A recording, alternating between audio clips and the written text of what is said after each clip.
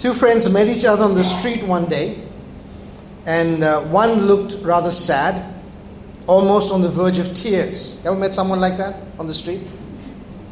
His friend asked, "What has the world done to you, my old friend? What's happened to you?" The sad fellow said, "Let me tell you, 3 weeks ago my uncle died and he left me 40 lakhs. 40 lakhs. How many of you like 40 lakhs when an uncle passes away? That's a good gift to get. That's a lot of money," his friend said. "But you see, 2 weeks ago my cousin, who I never knew, died and she left me 80 lakh. Sounds to me like you've been really blessed in about 2 weeks' time. I wish I had that much money come my way."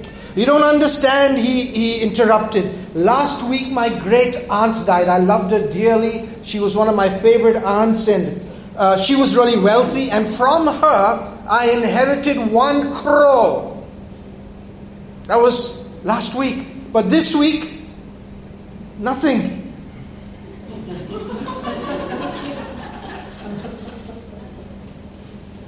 It happened that as he made his way towards Jerusalem, he crossed over the border between Samaria and Galilee.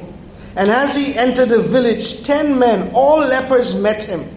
They kept their distance but raised their voices, calling out, "Jesus, Jesus, Master, have mercy on us." Taking a good look at them, he said, Go show yourselves to the priest." Then they went, and while still on their way, became clean. One of them, everybody say one of them. One of them, when he realized that he was healed, turned around and came back, shouting with gratitude. Everybody say, shouting with gratitude. That's kind of like a shouting with gratitude. It's going to be shouting with gratitude. That's good. Glorifying God, he kneeled at Jesus' feet, so grateful. Everybody say, so grateful. So grateful. That's kind of a half grateful. So grateful. So grateful. He couldn't thank him enough, and he was a Samaritan. Jesus said, "Were not all 10 healed? Where are the 9? Can none be found to come back and give glory to God except this outsider?" Then he said to him, "Get up on your way. Your faith has healed and saved you." Could it be that we have become a set of followers of Christ who believe in the gospel of entitlement? Where we believe it is our right and our privilege to receive all that this world and God has to give to us.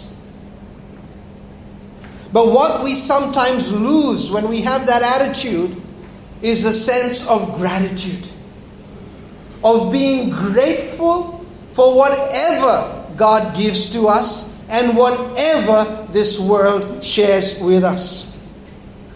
Now, it is right as children of God to be expectant, to live with a sense of expectation. But also, in that expectation and anticipation, we must never lose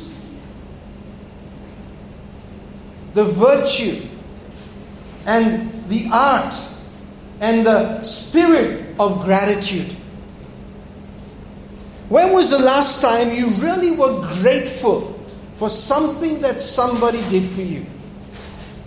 Maybe something as simple as making you your morning cup of coffee or tea, whatever wakes you up. Maybe a neighbor that is rather kind to you. Maybe somebody that you spend a lot of time with who does things for you. When was the last time you said thank you to them with a sense of gratitude? Maybe the maids who clean our homes every day. They're paid to do it. It is their job. I know. Like all of us, we are paid to do our jobs.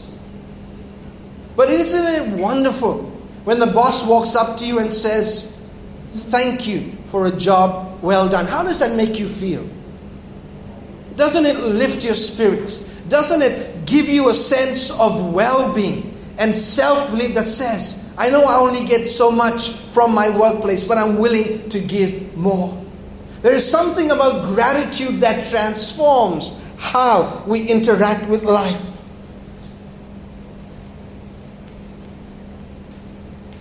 One of the most powerful human emotions is the emotion of gratitude.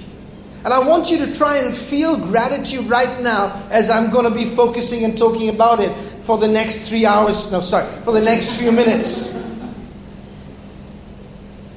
It's a powerful human emotion. Gratitude, thankfulness, gratefulness from the Latin word gratias means pleasing, thankful. It's a feeling. Everybody say it's a feeling. It's a feeling of appreciation felt by or similar to a positive response shown by the recipient of somebody that has received something. The other day, something really unusual happened to me. Now, for those of you that are brought up in an Indian tradition and culture, this perhaps is not unusual. But for me, it was completely unusual. It was Diwali.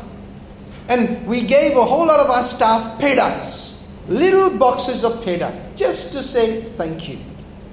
And I was completely blown away when 4 of them, as I gave them their boxes, did the Indian traditional thing, which is they touched my feet. I don't know who was more grateful in that moment of exchange. Me blown away and overwhelmed by the... It's only $100 box of peda. I mean, it's not exactly a bonus. But what was happening there was a sense of appreciation. Not for what was in the box or the value of the gift, but that they had been remembered.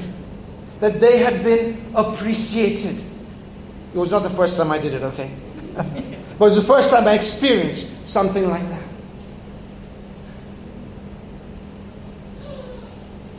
I don't know, in our culture, have we lost that sense of deep gratitude that we not just show to God who, whether we show to Him or not, He kind of lets the things just keep happening. But that real sense of gratitude to God and also to one another.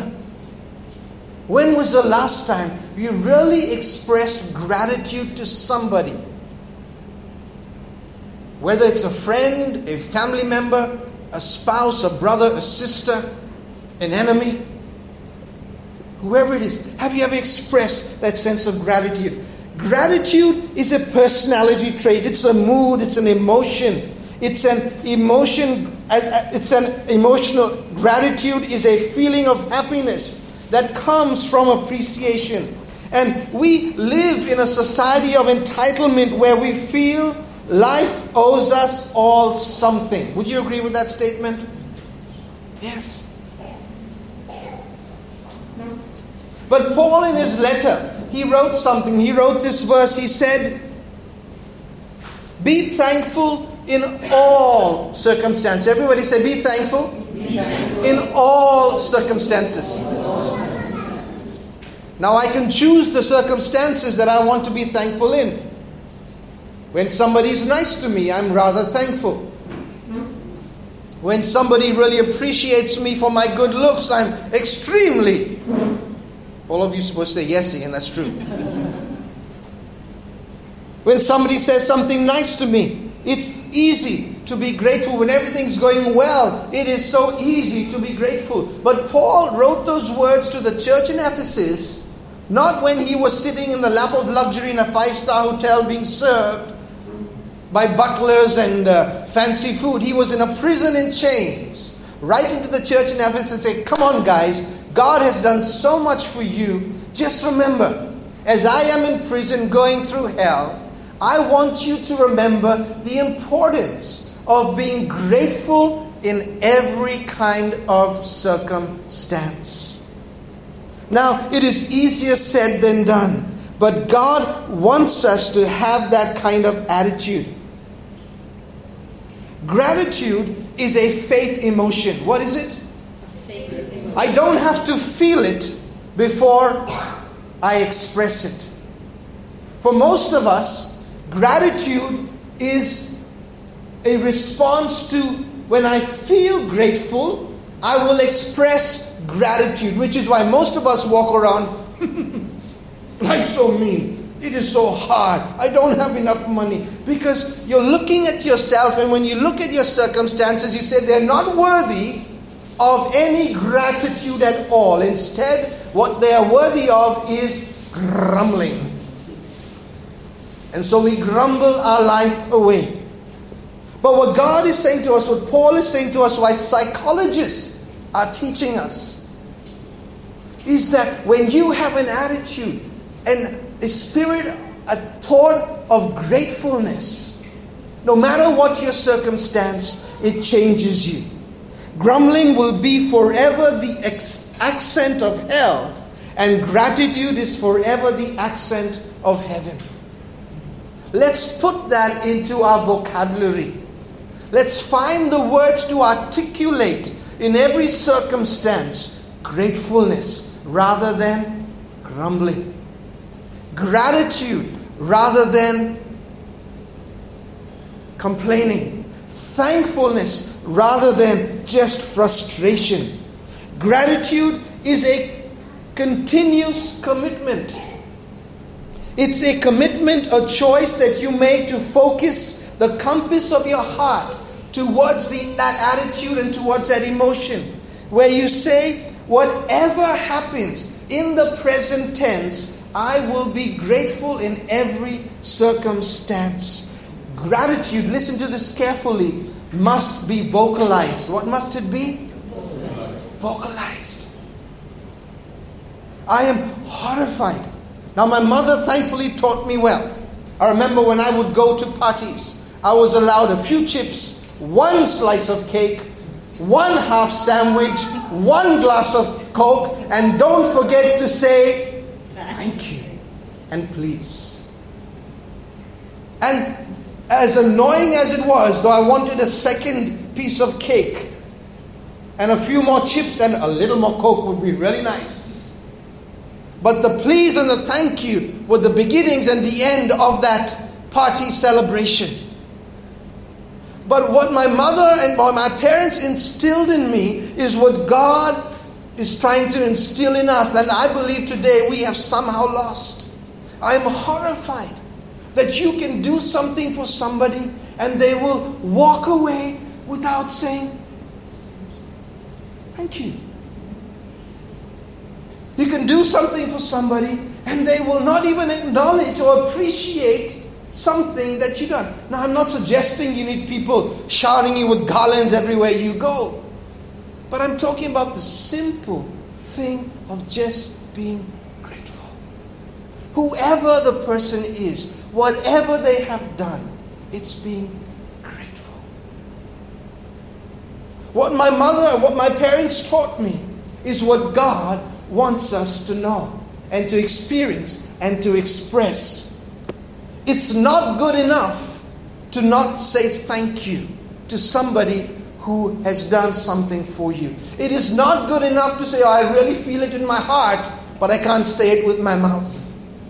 Try that with your spouse. It'll be a lonely life. Gratitude that is not expressed is arrogance. Because when I'm unable to express my gratitude, what I am saying is that I'm not willing to bow down and acknowledge that I am in need of somebody else's favor. You with me? Because the moment I say thank you to you, I have empowered you, and I could be in debt to you because of what you did. And I don't want to be in debt to nobody. Because I want to live my life as the king of my castle. Let's not get to those points and attitudes in our life, because it's a lonely place to come to.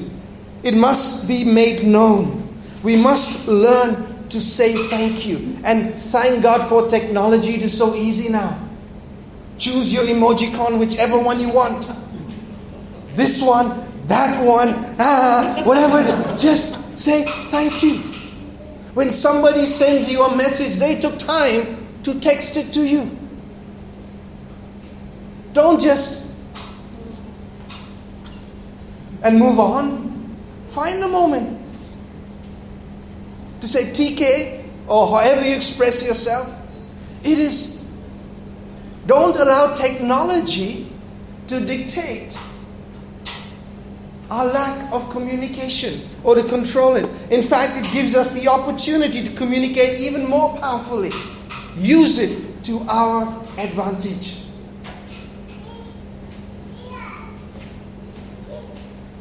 We've got to learn the skill of vocalizing, verbalizing, and expressing our gratitude so people can hear how grateful we are. Because it is powerful when you do that. The more you say, the greater you believe.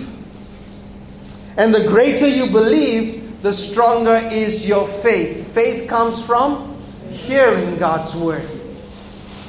If you're going to develop an attitude of gratitude, you've got to speak it out.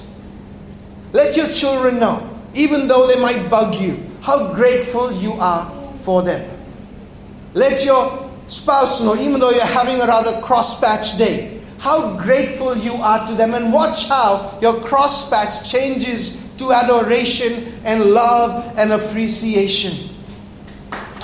Thank you, Joachim. The more you say it, the greater your belief. And the greater your belief, the stronger your faith. Words of gratitude and acts of appreciation. Come on. Let us be outstanding for acts of appreciation. The little things, the small things. In your neighbors, whatever you do. There's a wonderful tradition. You can never send a plate that you have received back empty, right? It's a tradition. Thank God for that tradition. Because other people say, you gave me sweets. I didn't ask them of you. Here's your plate back. Thank you very much. No. But you're rummaging around the house. What do we give back? And that plate doesn't go back until there's something on it to be given back. Whatever it is. Even if it's one banana. Right? How often have you rummaged through your fridge? What can I send to the neighbor? I've got to get that plate back. I owe them that plate back. I think those are good traditions because they force us to give when we have received. But that shouldn't be what moves us to act. It should be the will to be grateful because you have received, to express gratitude back again. Amen? Think of the people who have impacted your lives through the years. And as you get older, you start remembering them a little more than when you're a young person. Think of the teachers that taught you. Think of your parents, the sacrifices they made. Think of friends that put up with your craziness in your teen days and in your 20-somethings. Think of all your exes that you left behind. I don't know, whatever. The interactions that you've had through the years with people. Grateful for every one of them, no matter what the circumstance or the outcome. Grateful sometimes that you're no longer with them, but at least you're grateful. Gratitude is a habit. The more you do it, the greater it becomes part of you. And here's what I want us to do. I want us to absorb and embrace the spirit of gratitude in our lives everywhere we go. Whatever we do, whoever we're interacting with, express and allow gratitude to become part of us. Here's a terrible Christian belief, that we can be grateful to the believer, but don't have to show such gratefulness to the unbeliever. Let me tell you, when I read my Bible, the most grateful people are usually the unbeliever. The leper that came back Scripture says, was a Samaritan. The woman that washed Jesus' feet was an outcast. Why? Because they experienced such unusual acceptance that they were so grateful that somebody noticed them. Can we be like that in our relationships with people? Can we be like Jesus, where we extend appreciation and love to people even if society says you do not deserve it? Even if your group says she or he does not deserve it, can we go higher than that and say, I will express gratefulness and gratitude? Practice gratitude and see how it transforms your life. In place of restlessness, you will find rest. In place of turmoil, you will experience tranquility. In place of fear, you will find your faith growing. And in place of arrogance, you will develop gratefulness. Gratitude is much greater than who I am. Gratitude is much greater than who I can ever be. And we need to embrace that gratitude. And like that leper who came running back to Jesus, fell down on his knees, glorified God, and said, thank you, Jesus, for healing me. Can we be like that leper? Can we be that grateful person to God? Now that's easy. But can we be truly grateful to one another? Can we express our gratitude to people who have appreciated you, who have done something for you or to you? Can you express that gratitude? Will you practice it? Will you make it part of who you are? Because when you do, in all circumstances, you can then be grateful. You see, what enables a marathon runner to win, to complete the race, is not that he wakes up one morning and says, I'm going to do a marathon. It's because he has practiced milestones. He has run distances that he has never done before. And he has pushed the limits on his own capability, beyond his own endurance sometimes, so that when he has to endure, the capacity is.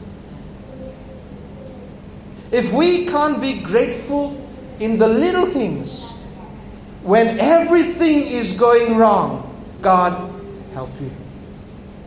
If you have not developed the practice of gratefulness and gratitude, you will not find it anywhere within your spirit in your difficult moments. We are not running sprints. Our life is a marathon. God has good plans for you. And one of the ways that we can fully appreciate all that God is doing for us is to continually maintain an attitude of gratefulness. Amen. Towards God and towards the people that we interact with, whoever they are. Amen.